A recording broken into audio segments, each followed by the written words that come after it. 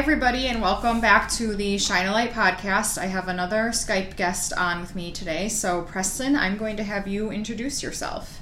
Cool. What's up, Miss Megan? Thanks for having me. My name is Preston Moore, and I am from Texas, a place called College Station where Texas A&M is. And we just moved to Columbus, Ohio from Philadelphia. My wife and I lived up there for about 8 years, and which we love it here in the Midwest. All these nice folks around here. It reminds me of home. And what else? I am a person in long-term recovery from drug and alcohol addiction, and what that means is I haven't used drugs or alcohol since September 10th of 2001. So this coming September will be 18 years. What else? I'm also about to turn 39, which is I'm already claiming 40. I'm trying to trick myself into just easing into my 40s, which is something I've done for a long time. And then what else? Yeah, I think that's it. Oh, I do outreach and marketing for a mental health and addiction hospital here in Columbus called Columbus Springs. It's a 24/7 mental health and addiction hospital. We have all kinds of different group therapies and whatnot. And the bigger company is called Springstone, and they have we have hospitals all over the nation. So I know we got one up in Cleveland. I'm not sure about Michigan. I would have to guess there's something there, but anyway. So yeah, that's what I do. I get to go around and talk to people about mental health and addiction stuff. Well, thank you so much for coming on. I was telling Preston before we started recording that this is a topic I've been asked a couple times to cover, so I'm just so happy that you said yes to talking about this, because I think it's something that's definitely very important. So you hinted a little bit at what you do, which leads us into what you want to shine a light on. So can you tell us what you are going to shine a light on today?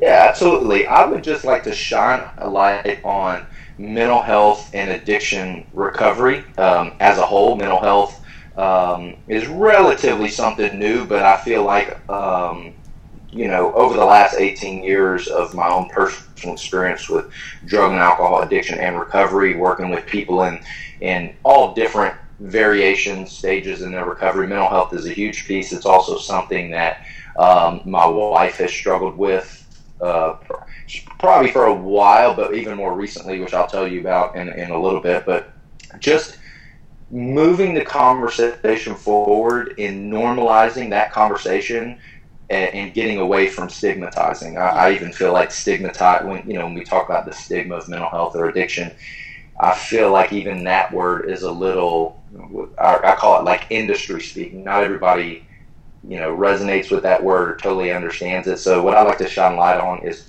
normalizing the conversation of mental health and addiction and making it okay for not only people to say, I am struggling, but make it easier for them to reach out for help and how to do that and what that looks like and how to go from, struggling to, I guess hopeless to hopeful, and to help other people, do some of the same. So that's what I like to shine a light on that. Awesome. And this is something that is very personal to you. So I'm going to kind of just open it to let you tell your story, and I'll sort of interject with some questions as I have them, but I'm going to give you the floor to tell your story. Cool. I'll try to do a Cliff Notes version, okay. And then you can pick through there if you like. But so I grew up in Texas. Both my parents were business owners. My dad was he owned a newspaper, and the local newspaper, and my mom owned a hair salon. And so the funny thing is, if you ever wanted to know what was going on around town, either my mother or father would know the scoop. And we were very active in our community. We couldn't go anywhere without running into people that we know. And as an extreme extrovert, I absolutely loved it. But as I was growing up and started to experiment with drugs and alcohol and skipping school and doing, things that I, ended up doing, I realized that there's a lot of people that know me, and I would get told on. So I got really good at like sneaking around or, presenting one way, like I kind of have my stuff together, and then acting another way. So, this kind of chameleon, trying to be who I thought you wanted me to be in whatever scenario or situation. And in a lot of ways, I feel like that's, that's a skill, but equally, one of my goals today is to try to be the same person with all groups. But I didn't learn that until I grew up. But drugs and alcohol were kind of a big part of my growing up. Alcohol specifically, I mean, it was we were always very social. We had a lot of parties. We went to a lot of parties, and I remember thinking that, or like anytime we did anything fun on the weekends, whatever, alcohol was always a part of it. So when I started out young, I was kind of, I wanted to experiment. Like I wanted to be like, well, what's the great thing about, alcohol, and eventually drugs, and smoking weed, and then, from that kind of turned on to experimentation. But, I started off getting in trouble with like petty stuff, getting in trouble for minor in possession. That's what they call it down there if you're underage and have alcohol. Cops bust a high school party. I got in trouble one time for stealing from the mall, and my parents would find things in my room and I'd get in trouble. But my problems really started when I got out from under my parents' thumb, because early on that was one of my big things was if my parents just wouldn't tell me what to do, or if I could just get out from under their control, everything would be okay. And I got my first DWI in high school. I don't know what y'all call it up here. I think they call it a OVI, operating vehicle under the influence, or something like that. Yeah, in Michigan it's a DUI or a DWI. Yeah, there you go. That's it. So I got my first one in high school, senior year in high school, and I graduated high school in 1998. I got my real estate license really quickly. A friend of a family owned a real estate company, and so I wasn't necessarily college material, so I did that. And then that's when everything kind of started ramping up. I got kicked out of my house, my parents' house, because I was a punk and didn't listen to my mother. Imagine that. Can I pause you for 1 second to ask, what age did you start drinking? Yep. Sorry, I was taking a swig of coffee. I don't really know, to be honest. I can't really, if I probably guessed in grades, I would say, like 5th, 6th grade, something like that, maybe 7th grade. And that was just like, having a beer or, getting a 6-pack or something. I can't really remember the exacts, but since it was always around, like I would take sips of my parents' alcohol, which I absolutely hated the taste of. But if I remember correctly, probably somewhere around like between the 8th and 9th grade year, somewhere around there is when I really started. Alcohol was like a regular part of my weekends, and then started smoking weed, that's really probably was always my go-to, because the thing about alcohol for me was, number one, I didn't like the taste. Number two, it was hard for me to, I had to rely on someone else to get. Right. But with weed and other drugs, I could get that at school. And so I didn't have to rely on anybody. The other thing that I, kind of caught on to early on was, if you have too much alcohol, it's very difficult to hide it. Mm-hmm. Versus with weed and other drugs, you can, for me, I could smoke weed and be high at school. We would leave school, go get high, come back, and we would, go on about our day. It was it became a normal thing, but, kind of just ramped up into high school. And here's the other thing that I always try to paint a picture, is I am not anti-drug or anti-alcohol, and I think a lot of people can have healthy relationships with drugs and alcohol as adults. And I didn't get in trouble every time I, used drugs and alcohol, but every time I got in trouble, in one way, shape, or another, alcohol and drugs were involved. And when I say get in trouble, whether it's get in trouble with the law, get in trouble with my family, getting in trouble with girlfriends, mm-hmm. getting in trouble in social situations, every single time I ever had a negative consequence in my life, alcohol and drugs in some way, shape, or form was related. And so, for a lot of years, it was just fun, experimentation, weekends, And did your parents know? I know you just said that you were kind of living a double life a little bit. So were your parents aware? Yeah. I mean, my parents, they did a really good job. They were open with me. I joke with our extended family. We don't have a really big immediate family, but we have a really big extended family, and I always joke around and say that at the minimum, our crew would be considered heavy drinkers. Mm-hmm. I'm sure there's alcoholics and drug addicts tend to hang around each other a lot. So, when it's a group of heavy drinkers, that type of drinking looks normal. But if like a more social or more moderate drinker saw how much people drank, in some circles, they'd be like, "Oh my God, they're definitely alcoholics." But that's something I learned. That's something I learned a long time ago. Was you don't get too many friends or have any too many good conversations if you go around calling people alcoholics and drug addicts. So, but yeah, I mean, alcohol and drugs were always, I say drugs loosely, but they knew that I was experimenting, and quite frankly, they were okay with it. There were occasions where my parents would offer, "Hey, son, you want," I'd be like 16, 17 years old, and my dad would be like, "Hey, son, you want a beer?" Mm-hmm. And of course, my question was, "Well, can I have like more than one?" He's like, "No, just a beer." I'm like, "No, I'll pass," because I was really looking for the effect. Yeah. So at what point did it turn into like what you would call an addiction? That's a good question. Here's the thing. I feel like, and this is probably,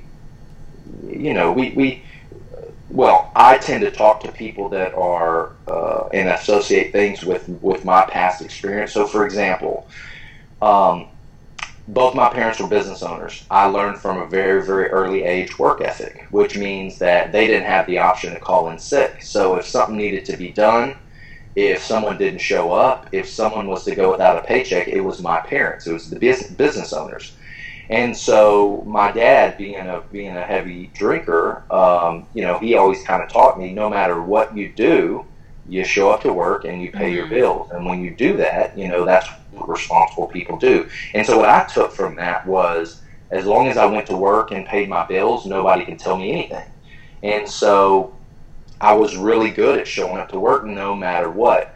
But the thing, so to answer your question, a lot of people think of addiction as like the brown bag alcoholic, or the person that can't keep a job, or the person that's kind of lost everything, or the heroin user, or whatever. And I think those are the ones that are easy to diagnose. Those are like the Rudolph the Red-Nosed Reindeer in the crew of reindeer, right? Like they're the obvious one.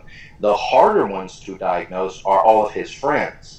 The ones that keep the job, that more or less have the family around, but you don't know that behind the scenes there's quite a lot of dysfunction.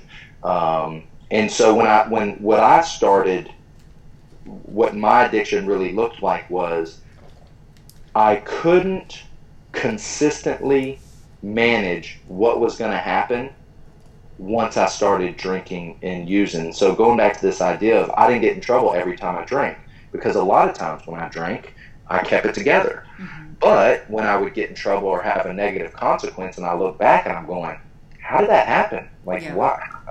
And for in a lot of ways, because I hung around with people that drank and used the way I did, it was being addicted never crossed my mind. It wasn't even a blip on the horizon. It was, oh, well, everybody does this. I must be unlucky. Mm-hmm. But what I learned later was that there are plenty of people out there that are not a drug addict or alcoholic that has a negative consequence. In other words, many people have experiences with having a little bit too much to drink. Mm-hmm. And many people may even have experience having too much to drink and getting behind the wheel of a car.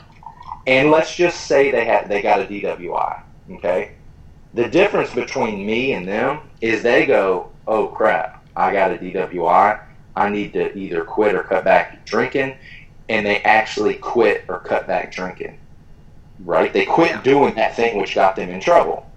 Or they say, I'm only going to have 2 drinks tonight, and they have only 2 drinks that night. They can control it, yeah. Right. So they have some sort of negative consequence, whether it's, getting in trouble with the relationship, at work, something, and then they go, I'm going to cut back, and they cut back. Me, it never was that. It was, oh shoot, I'm not going to do it that way again. I'm going to do it this way. Or I remember the last time I got arrested 4 times in 3 years. And the last time I got arrested, I thought to myself, I got arrested in December. My court date wasn't until May. So it never crossed my mind to stop. I thought, which I'll tell you in a little bit, but the first thought that I had when I was in the back of that car was, finally someone's going to help me with my drinking and using, but I still didn't conceptually understand that I had an issue.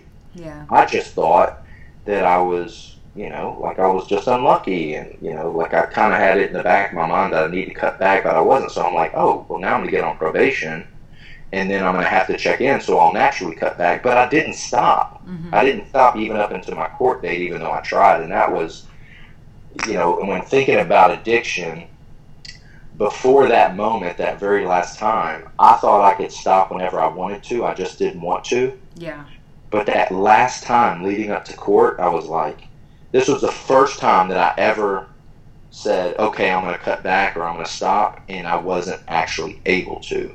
And so, and that was kind of like, that's weird. But still, I didn't know anybody that was a quote unquote a drug addict or alcoholic in recovery, and I didn't know anybody that really didn't drink. And I did know people that didn't drink, but in my mind, they were either super square or they were born again Christians. Yeah. And in my mind, I'm like going, screw that. I don't want to be like that. They're square. I'm like, but I didn't know anybody that I considered as like cool, someone I'd want to hang out with that had experience with this stuff. So it just still didn't cross my mind that there was an addiction issue. It was long. It was after that I figured that out. Okay. So, kind of getting back to the timeline, before I cut off your story, you said that you were kicked out of your mom's house. So, when was that? It was right after high school? I was thinking about this. I was like 18 or 19. I got an August birthday, so I graduated high school when I was 17. And I attempted college and didn't do very well. I was really going to meet girls instead of going to college. But I was probably like 18 or 19, somewhere in there. But going back to this idea of, as long as I show up and go to work and pay my way, I can do whatever I want. Well, here's the thing. I thought I was paying my way, but I was living at home. Yeah. And when I was living at home, I was a teen. I was being disrespectful to my mother. I didn't want to do chores. I didn't want to be told what to do. And so eventually they said, yo, you're going to have to move around and leave. And so, of course, I'm like, this is great. Of course I'm leaving, whatever. I think I moved in with my girlfriend at the time, and things really ramped up there because I want to say maybe I was around 19. Because so for the first time, I had no oversight. And I waited some tables. I always juggled waiting tables in real estate for about 10 years. And so in that restaurant environment, we would go, we were drinking and using at work. That was just kind of part of the culture. So anyway, that's when kind of things ramped up. And that, I guess my timeline for, I got my first DWI at 17. 2 years later, I got a drug possession. A year later, I got another DWI. And then 4 months later, I got another drug possession by the same cop that gave me my DWI 4 months before. So talk about this idea in drug and alcohol addiction. We talk about the disease of alcoholism and drug addiction is progressive, incurable, and fatal, which means that it always gets worse. Well, and I guess I'm curious, when you get arrested, what happen? Like, do they enroll you in any sort of program? I guess I'm just kind of curious as someone who doesn't know. Yeah. So there's this deal. So this is an example of I always got out of trouble. So my get one of the benefits of knowing a lot of people is my parents knew people, so I would kind of skirt consequences, and that's a big part of my story. Is I did not. Part of the reason that kept me using was I didn't have any big consequences. So the first time, my first DWI, my dad knew someone in the city government, and it kind of just got swept under the rug.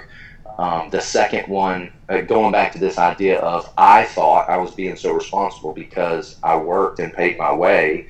So like my second one, I think the same thing. I got my family knew someone in the county, and I got out of that. And then the third one, I had enough money, I paid a lawyer and got out of that.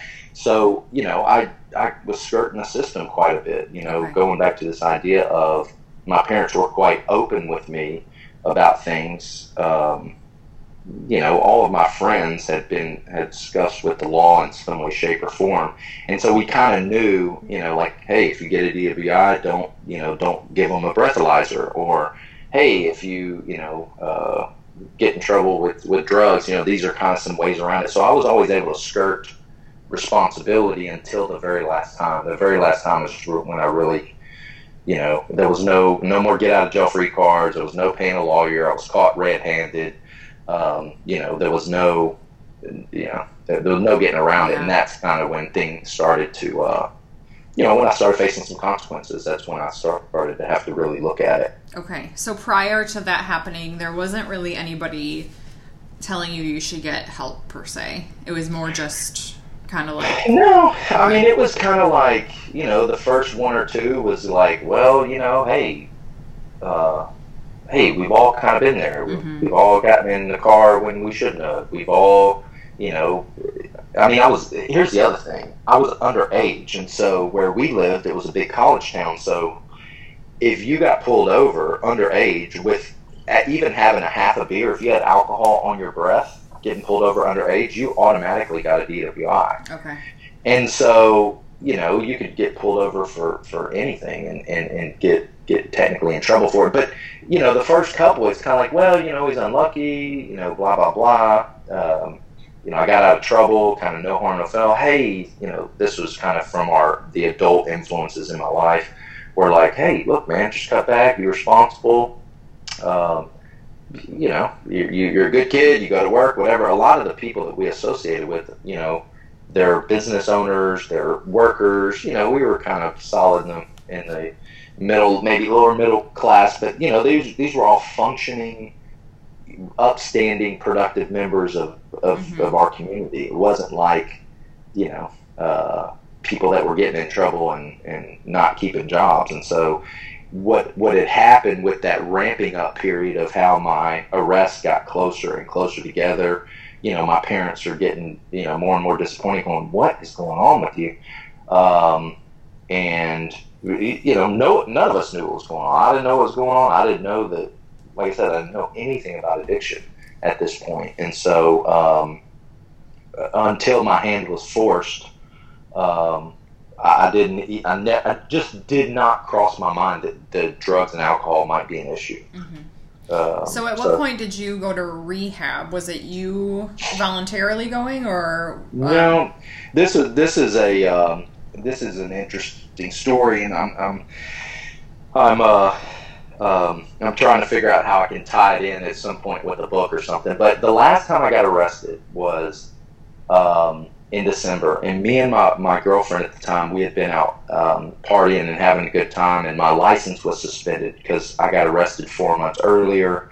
I clipped a curb while I was driving down the road and ended up getting arrested. I wasn't even really that drunk, but just because I was underage and I had alcohol in my breath, I went to jail. But anyway, so my license was suspended. My girlfriend was driving. We get pulled over because my headlight was out. She was driving my car. And we get pulled over, and we give them our license, and I didn't know that when your license gets suspended, you need to mail your license to the state. And so I gave him a suspended license, but I wasn't driving. And so the guy pulls me out of the car, and he said, hey, look, I don't know if you remember me, but I'm the one that arrested you 4 months ago. And of course I go, oh, hi. Yeah. It was a What do you bit say of to that? shock. Yeah. Right, it's kind of awkward, but he said, "Hey, look, thanks for not driving. You're doing what you're supposed to do. I'm going to let you go with a warning." And then he looks down, and I was wearing, it was the winter, and so I was wearing this sweater, and I had a little stick of a green substance that is illegal that you smoke. Mm-hmm. Some people call it marijuana. So I had a stick of marijuana in my sweater, and he's like, "What's that?" And of course, I try to play it off.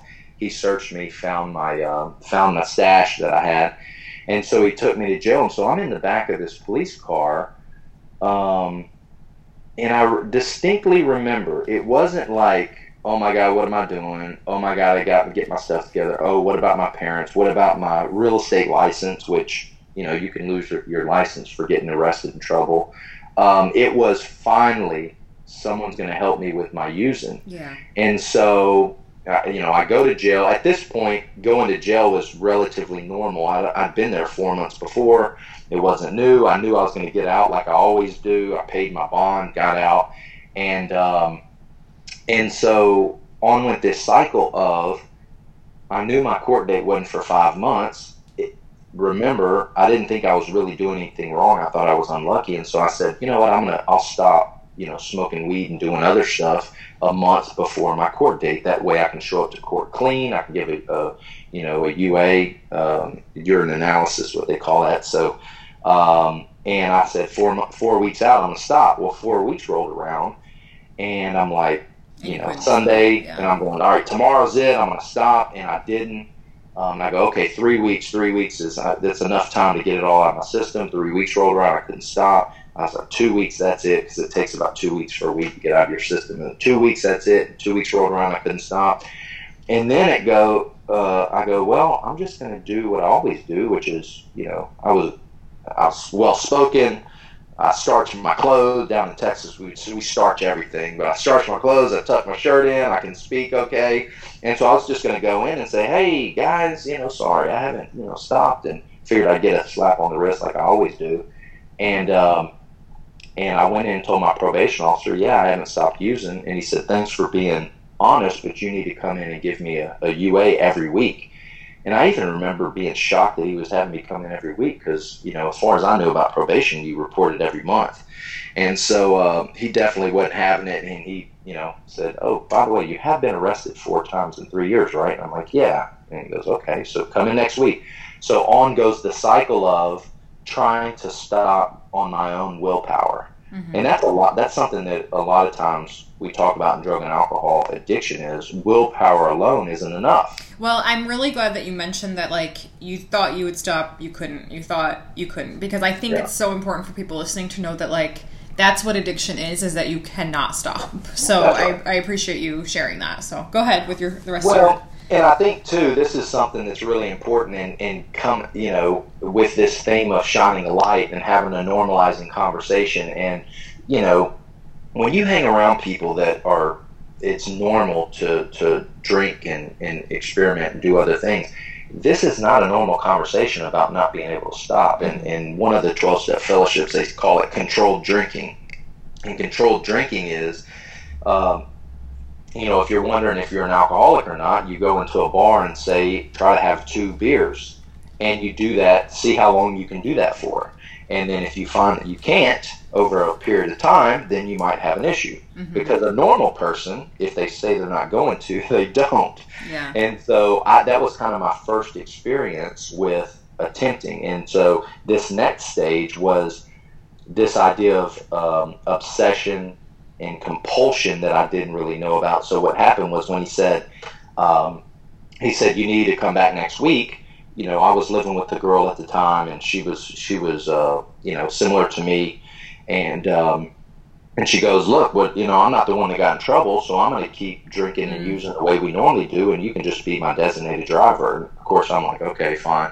Well, I found out quickly that going to college parties as a 20-something, not drinking is not very fun. So around 10 o'clock in the evening, I'd want to go home, and of course, she'd want to stay out like we always do. But what happened was I was abstinent for a couple of weeks, and then I'm like, you know what, alcohol is in and out of your system in 24 hours. Why don't I just have a beer or two? And so I did that, and I was successful. And then the next weekend, I'm like, yeah, I'll do it again, have a couple of beers. And then maybe I had like, 2 to 4 beers. And my tolerance was down. So I got a little buzz. I'm like, man, this is great. I'm drinking a lot less. I'm able to drive. I get a little buzz. But what happened was this idea of obsession and compulsion is in the back of my mind, drinking or using some sort of foreign substance, some sort of outside mood or mind altering substance is always in the back of my mind. Like, when am I going to be able to do it again? Or how can I do it and get away with it? Or if I only use a little of this and a little of that, I can be able to give a clean UA. So it's always this idea of like, when and how can I? Yeah. Right? And then the other part is the compulsion. Once I start, it's very difficult to moderate and regulate. Not that when I drink, because this is an interesting topic. When you hear the idea of compulsion, you think of like a rabid drug user or alcoholic who gets sloshed every time they touch a drop. And that's not the definition of compulsion that I'm talking about. This compulsion was, I had a couple of beers one weekend, successful. I had a couple of beers the next weekend, successful. I got drunk the next weekend, successful. But it kept getting more and more and closer together. So instead of, I'm going to my probation officer every Tuesday to give a urine analysis. But what started out as Saturday night turned into Friday and Saturday night, turned into Thursday, Friday, Saturday, Sunday night. Mm-hmm. Then because I like drugs, alcohol wasn't enough. Alcohol was always a part, but then I started working in like the heavier drugs. The heavier drugs are in and out of your system. Even though that wasn't necessarily my drug of choice, I will use anything to change the way I feel. And so like this progression, so what I was also doing was, they have all kind of drinks now, but these drinks that you can take to give a clean urine. Some of them work, some of them don't. But I was going into my probation officer and I was drinking these drinks that were supposed to give me clean urine because I was so paranoid because I wasn't following the rules. Right, and you knew you weren't, And I knew I wasn't. So even though I didn't want to risk it, so I would drink these drinks. And so eventually, over this summertime, my addiction progressed. I didn't know I was suffering from the disease of alcoholism and drug addiction. So it just got more and more and more. And before you know it, I was smoking weed. Well, weed takes a long time to get out of your system. So here I am even more in need of these drinks. And so at the towards the end of the summer, my probation officer calls me into a supervisor's office. And Megan, I was so oblivious. Mm-hmm. I thought that because I showed up for my appointments and I paid my fees and I was, well-spoken and I tucked my shirt in, and I had good relationship with my probation officer, I thought he was going to tell me how great I was doing as on probation. And he goes, hey, here's the thing, bro. The last 9 UAs that you've given me have been so diluted, you're either putting water in them or you're not a human. Because that was the strategy. I drank so much water that you couldn't get. Well, I didn't know this, but they couldn't get a reading. So they couldn't get a reading of drugs, but they equally couldn't get a reading that I was a human. Right. And so he said, so that tells me that you're doing something you're not supposed to. So if you give me one more diluted or dirty UA, I'm going to revoke your probation and you're going to go to jail. And so that's kind of when the gig was up. The other thing was when I got on probation that very first time in May, the summertime for me was a bit the busy time for real estate. We were in college town, and so my probation officer told me I needed to go to treatment in May, and I said, hey, look, it's a busy time. Is there any way we can postpone it to the end? And he goes, yeah, sure, no problem. Again, not knowing what was about to happen for me, I didn't know what was about to happen with this progression, but I needed that time to try to regulate my own drug and alcohol use. Yeah. And so by the end, I said, okay, fine, I'm ready to go. I had to go get an assessment. What they typically do is if someone thinks they have a drug and alcohol issue, they'll go get an assessment with a therapist, and then the therapist will make a recommendation. Does this person need to go inpatient in like a 30-day facility, a 2-week facility? Can they just do what's called outpatient, which is like either a day program or an evening program?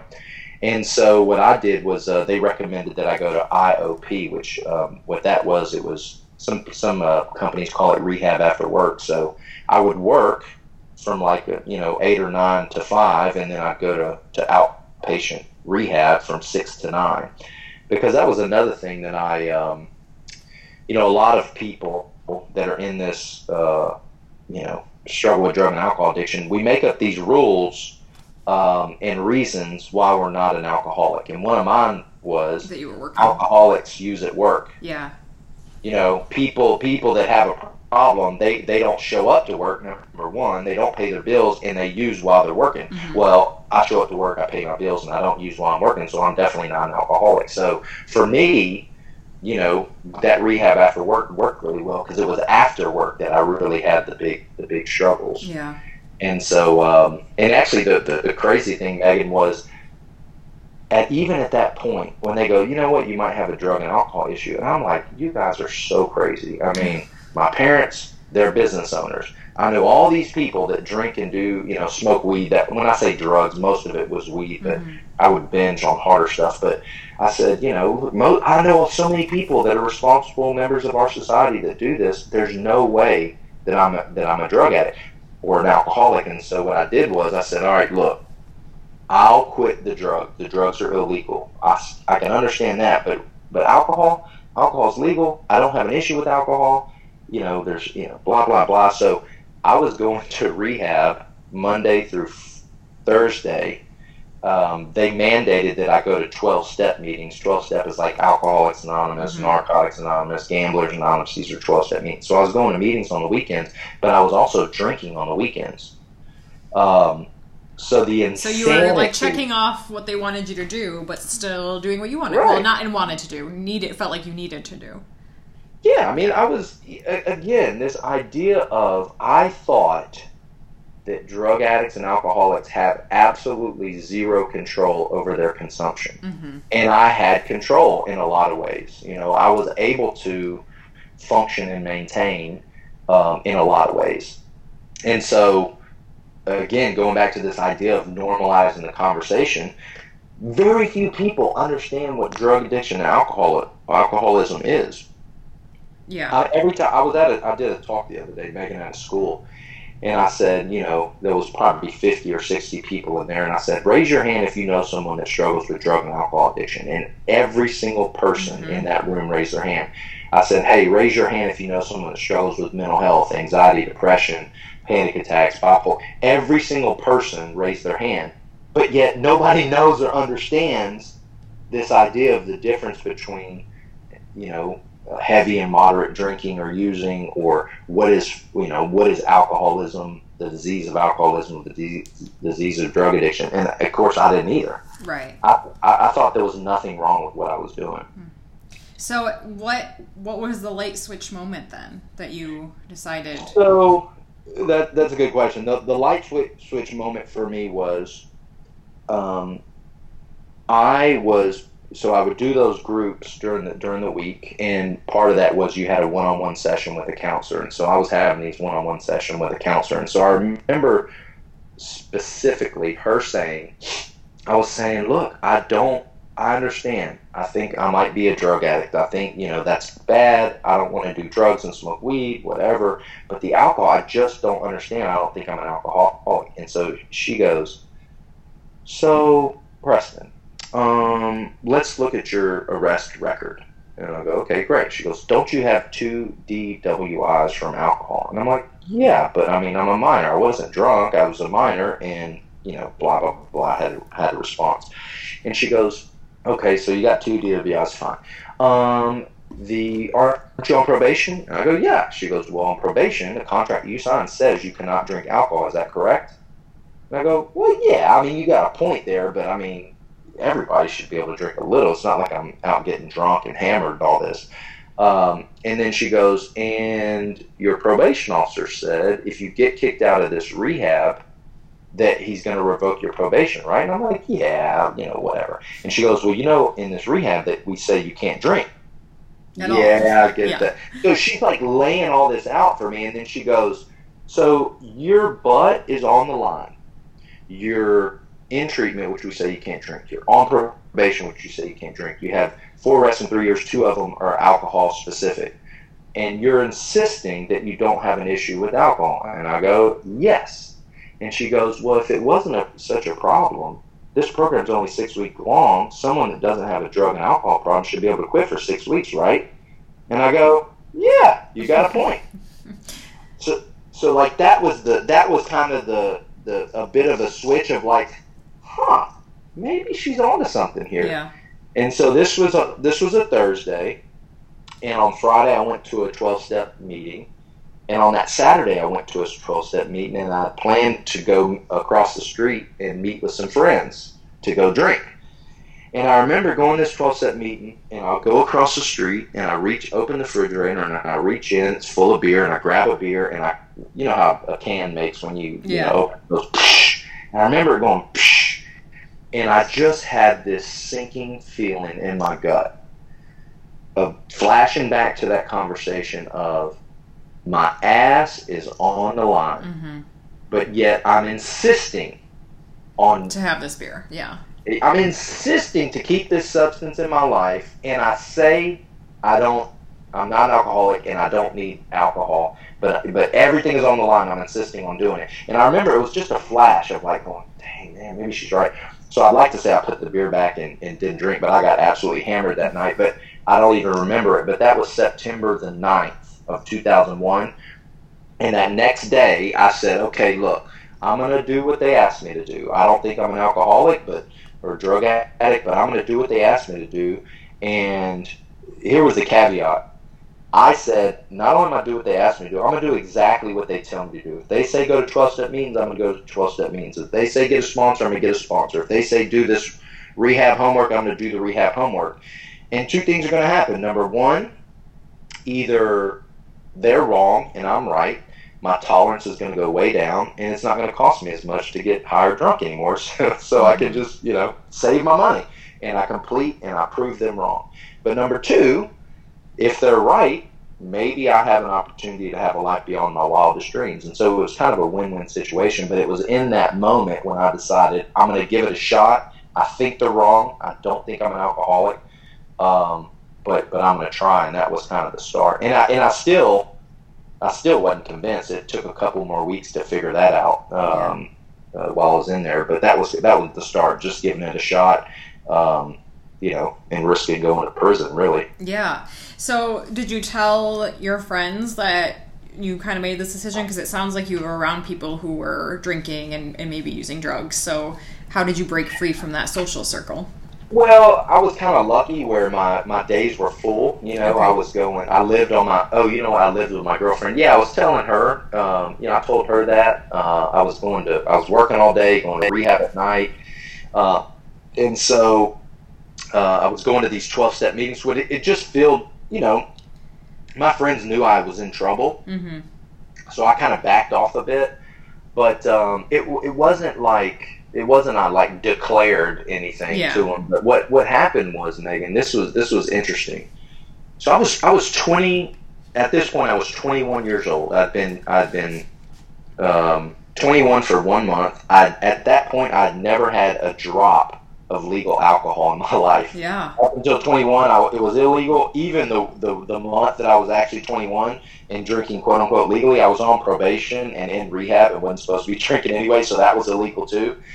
But everybody in my groups, they were, in my mind, so old. I mean, they were 40s, 50s, 60s. They had lost houses and jobs and families and teeth, and they had tattoos, and they were heroin drug users and all. And I was like, I am not like these people. If I was as bad as them, then I would stop too. But I'm not like them. I mean, I got my stuff together. I show up to work. I'm a real estate agent. I pay my own way.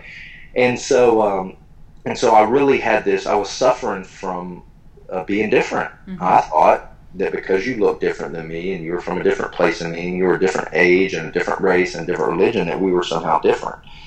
But what happened was, when I stopped drinking, it probably took me about a week or 2 for the fog to lift, which was kind of shocking because I thought, I didn't know anything about a fog, and alcohol was out of your system in 24 hours. But it took about a week to 2 weeks for the fog to lift. and I would shut my eyes and I would listen to them share in group. And when I listened to their thoughts, what they were thinking, their feelings, how they felt, their attitude, their reasoning behind, drinking or using or whatever, it finally clicked that not only did I think like them, not only did I feel like them, but they didn't start out down and out at 50 years old, just getting out of prison and losing their family. They didn't start out there. They started out where I was, keeping it together, paying the bills, having kind of run-ins with the law, or even run-ins with a spouse or family members, or run-in at work. It progressed to that, and that was a bit of an aha moment for me, going, holy crap, I might be like them. And then the next part, Megan, was I go, you know what? I think like them. I've never told anybody I thought like that, and they're telling the group my thoughts, and I never told anybody this. I feel like them. I never told anybody I felt this way, but yet they're telling my story to the group. I think I'm a drug addict and alcoholic, but then the other part was the insecurity. I didn't think I could do it. I didn't think I was worth it. I didn't think I was good enough. I didn't know a person in the world that wasn't square, that didn't drink or use drugs. I just didn't think I could do it. And so that was kind of set down a path of tons and tons and tons of meetings, tons of personal development work, only hanging out with people that used the way I used but then didn't anymore, which is something that I'm really, passionate about when it comes to mental health and addiction, which we can get into in a minute. But that was kind of that just start of, just one step in front of the other. I even remember thinking, maybe I can make it a month. Yeah. It wasn't like I'm going to stop forever. It was like, they're right, maybe I can make it to the end of the month. And I'm like, well, shoot, maybe I can make it 6 weeks, and maybe I make it to the end of the year. And it just, the confidence kind of started building, and my life started to change. Yeah. I mean, that was a long time ago now. So what is your life like now, and how did you get into wanting to help other people with this? Well, there's so many cool and amazing things that happened in my recovery. For example, when I was first getting sober, I went to a meeting every day for probably 4 or 5 years. And when I mean meeting, 12-step meetings, I only hung around with people that didn't use or drink. My parents were like, I remember them going, before when I was getting in trouble, they're like, dude, can you quit getting in trouble? And then I go, Mom, Dad, I'm an alcoholic. And they're like, yeah, come on, man, you're not an alcoholic, just cut back. I went to college. I cheated my way through high school. I went to college, started out at community college for 4 years, transferred to Texas A&M, graduated. I met my wife, married way above my league there. I moved. I always had dreams of kind of traveling and getting out of my hometown. I went on study abroad in South America. I went to meetings in South America as part of my college program, moved to the Northeast Philadelphia. And, all the while, drug and alcohol addiction, recovery, personal development, getting down to the root cause of what I know now is mental health stuff, but getting down to the root cause, being a solution, helping other people. But I was always in sales. I didn't think, I would tell, I remember telling my advisor in college in like 2006 or something, I was like, I like counseling, but I don't want to be a counselor. I like teaching, but I don't want to be a teacher. And I didn't, honestly, just because of lack of experience, I didn't think you could. My association with drug and alcohol addiction was 12-step fellowships, which are free and volunteer, or being a counselor or a nurse, and I didn't want to do anything like that. So I went into sales, learned a lot of really great skills, and this is an interesting story. So we just moved to Columbus right before Christmas, and so I was kind of down and out a couple of years ago, desperate, working 6 days a week. I was selling flooring. I was unhappy. I kind of just threw my hands up and gave up. I've been trying to figure out what I wanted to be when I grew up for a long time. I was trying to, quote unquote, figure out what my passion was, and I finally just threw my hands up and just gave up and said, this is what I'm going to be doing. I went to a personal development weekend. It's called the Landmark Forum. Still to this day, one of the most profound personal development weekends I've ever been on. And my only goal was help me figure out what I want to, you know, like a passion or what do I want to do in my career. Yeah. And so remember, up until this time, I've been trying everything. I'd really been trying to figure out and make it, right? And that next year, I had the best year I'd ever had financially, and I didn't even try. I made more money than I'd ever made in 1 year. Didn't even try.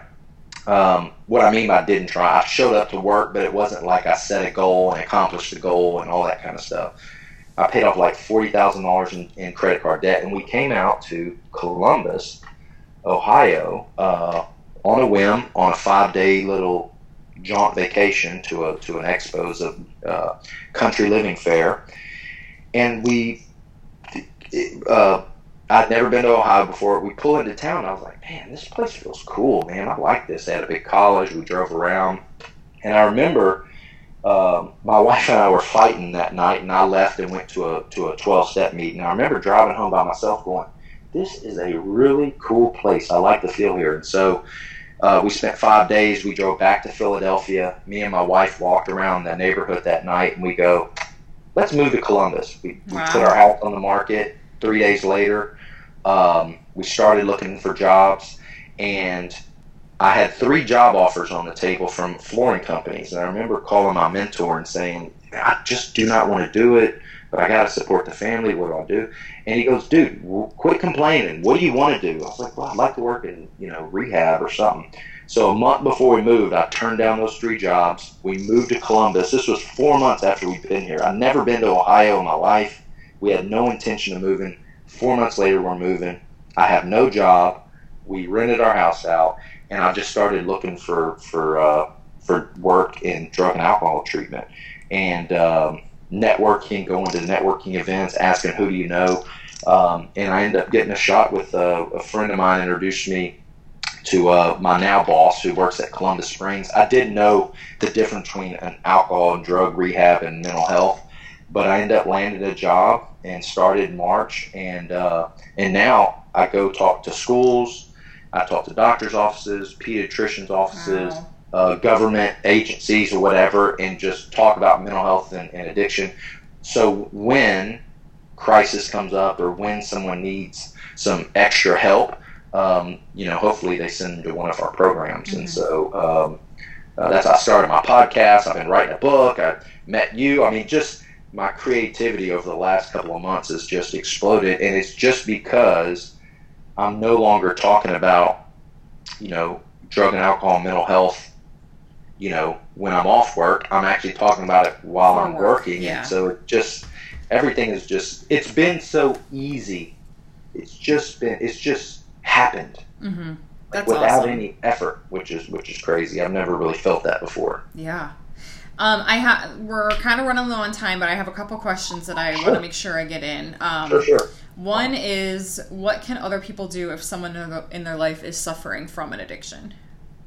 So that's kind of something that, that's a very good question, and that's kind of the first step. I'm a huge biased fan of support groups, support style groups, and I've benefited a lot from support groups.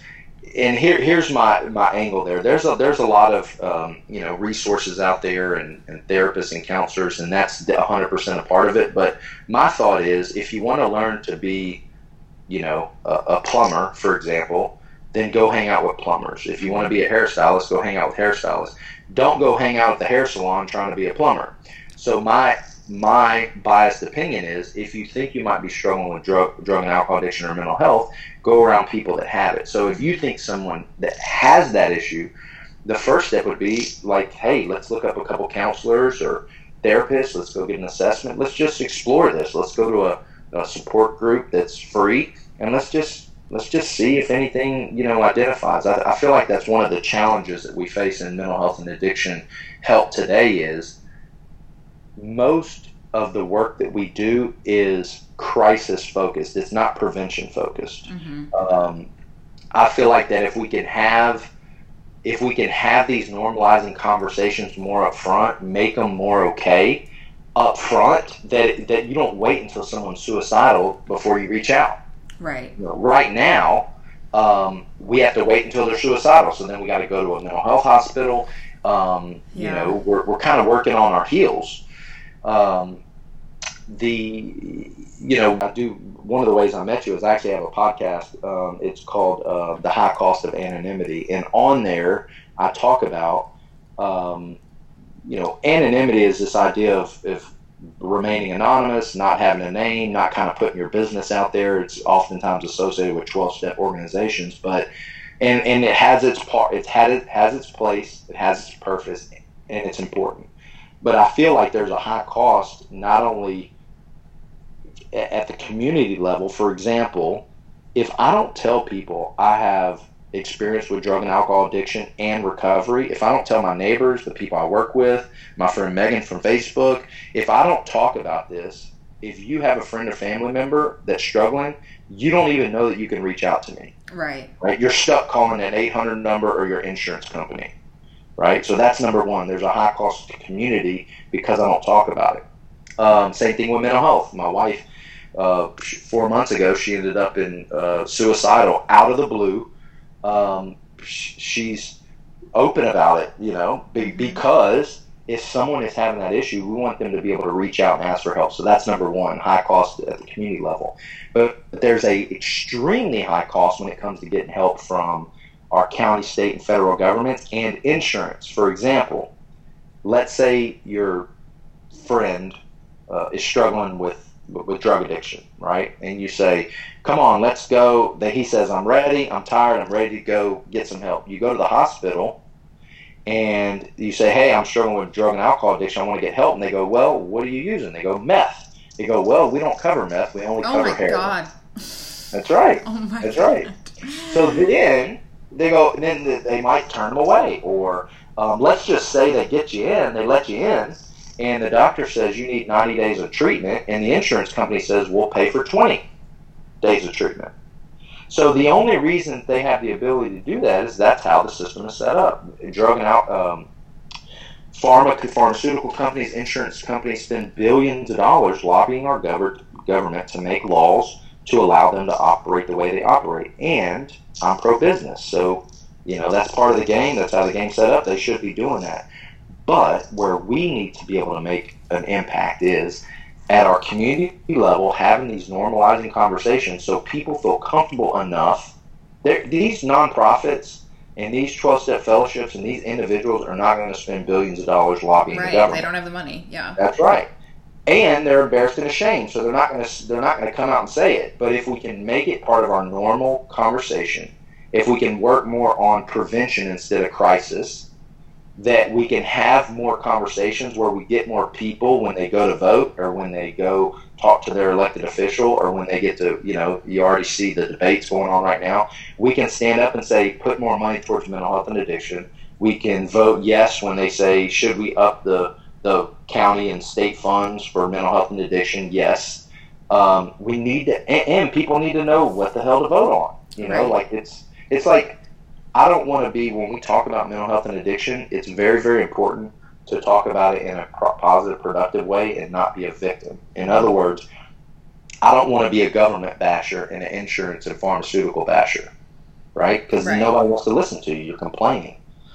But how do we have a responsible and productive conversation and move the conversation forward so we can, number one, be aware, but number two, work within the system that we have, because we're not changing it. It's slow change. We're not going to change it tomorrow, but have those conversations so when your friend, neighbor, coworker says, I think I might have an issue, they feel comfortable enough asking, and then we can connect them with services and next steps so we don't wait until they're full on suicidal, having a panic attack, or having to quit their job, and we go, oh, what happened to, Joe? Where'd he go? It's like, let's have these conversations up front where it's normal, and then safe. I guess that's probably. Something I've been asking my guests recently is, other than documentaries and kind of real life, is there any popular media that you feel like is portraying addiction well? Like they're showing what it actually is like. I just like to point that out because I feel like we've gotten better with media in showing issues like this. So is there anything that you think is doing a good job at portraying it? There's a couple people that I do like that are doing stuff like this, like Dax Shepard. I don't know if you've heard of him. Yeah. I love him. He's good. There's a couple things I like about him. Number one, he breaks his anonymity, so he talks about AA quite regularly. Number two, he has really interesting guests that talk about a lot of these, therapy, personal development, to where you discover things that maybe you didn't know. Mark Maron does a pretty good job doing this as well. There's a guy, this is a new guy. He's I've actually recently started building a relationship with him. His name's Aaron Lane. He's got a podcast called Tragedy to Triumph, and he talks about these people going from like hopeless to hopeful, and they tell their story, and it's kind of gritty, and they talk about these are oftentimes people that are advocates of mental health and addiction, a couple doctors that just having the conversation of you can be these down and out, struggling, addicted people, and there is solutions out there. There is help, and so that's pretty good. Yeah, I'm a big fan of podcasts. I listen to Joe Rogan, Short Story Long. What would you tell someone who's kind of in the dark right now, struggling with addiction? Well, first off, I would say it's okay, because there's a lot of people struggling with addiction, and I think it's easy to think that you're the only one and you're a loser and you can't get your stuff together, and you're the only one that has some of these problems, so it can be quite isolating. So number one is it's okay, there's a lot of people out there, and number two, that there's help. There are solutions out there, and probably what I would do is start looking into organizations, i.e. 12-step fellowships, where there are people that use the way you use, think the way you think, felt the way you felt, did the things that you do, the things that you think nobody else did that you feel shameful and guilty about, like a loser. They did them too, but here's the best thing. They found a way out of it, and they have a life that they never could have imagined. Before we wrap up, I always have my guests tell me somebody that they want to build up. So my dad, you mentioned your dad passed away from cancer before we started recording, I think. My dad also did, but one of the things that he always told us is build each other up, don't tear each other down. So I've tied that into my podcast by asking every guest to give me somebody that they want to build up. Well, it sounds like your dad was a good man, because that's 100%. That's 100% accurate. If I could just maybe point out a couple of resources and people that I think would be beneficial for your podcasters to listen to. One, Dax Shepard, I love that guy. And I'll say this, my wife, which I probably don't tell her enough, but she's been through a lot. She's been a life coach for 10 years. But she's been a life coach for 10 years, and she's gone through a lot of struggles, like this idea of building a business and realizing how freaking hard it is. And it just, when we moved here, we moved to Ohio. She's big in chiropractic and Chinese medicine and acupuncture. She didn't have her chiropractic and acupuncture. She had her support group. She's a member of a 12-step fellowship that focuses on families. She didn't have that. We changed jobs. We have a 3-year-old, and I don't know how long it was, but she's just a grinder. She constantly looks at herself. She has a number of mentors. She has a coach. She actually coaches for a bigger organization. And then she does her own speaking engagement stuff on the side. But I'm just really proud of her. She's doing a lot, taking it slow, getting back on the horse. But she's just a great representation of a person that is going after something she loves, but it just being a rocky road. She's had really high highs, and she's had some low lows, and she's still just trucking along and doing her thing and just trying to get better as a person. And one of the things that makes her, light up is helping other women, very similar to what we're doing right here. She just loves helping women go from, how do I be the person, the lady that I have in my mind, and what's blocking me. And she works through a lot of people. She just loves doing it, and it helps her. I guess that's. Where can people find you on social media if they have some more questions for you? So thank you for asking. On Instagram, I'm K Preston Moore. K is Christopher. So yeah, it's K Preston Moore on Instagram. My podcast is called the High Cost of Anonymity podcast, where I talk about this is a perfect example of, I know, Megan, you had talked about, wanting to start this podcast for a long time. And I've been saying I want to do a podcast, and I had all the excuses. Oh, I don't have a microphone. Yeah. Oh, I don't have the whatever, and the clip art and whatever. And my boy Gary Vee just rang in the back of my head. He's like, just do it. Nobody's going to care about it in 5 years anyway, so just do it. So I'm just talking about like conversations embarrassing stuff I've done with my mother-in-law present. Yeah. Struggles I have. How do you tell people you're in recovery? I've given a couple talks. I've told my stories. I'm just putting everything on there, and so they're just like trying to just normalize and have these conversations about thoughts, feelings, attitudes, behaviors. How do I be a better man, father, husband? Just things I'm passionate about, and just give people an excuse to ask for help. That's really it. So Instagram, my podcast. Look, if anybody's struggling with mental health or addiction issues, whether it's anxiety, depression, panic attacks, bipolar, or feel like they're drinking too much, please reach out, ask for help. I'm down. I'll take phone calls. I'll take hit me up on Instagram. I do not care. Okay, well, I think that we might have to do a part 2, because I feel like I could listen to you talk all day. You had so much good stuff to share. People listening, if you have questions about that, kind of navigating the mental health field and getting the help, as far as logistically, not just the courage to ask for help, I think send your questions in, and we can definitely schedule that conversation, because I think it's an important one to have in addition to this one. So, Preston, thank you again. I really appreciate you taking the time to do this.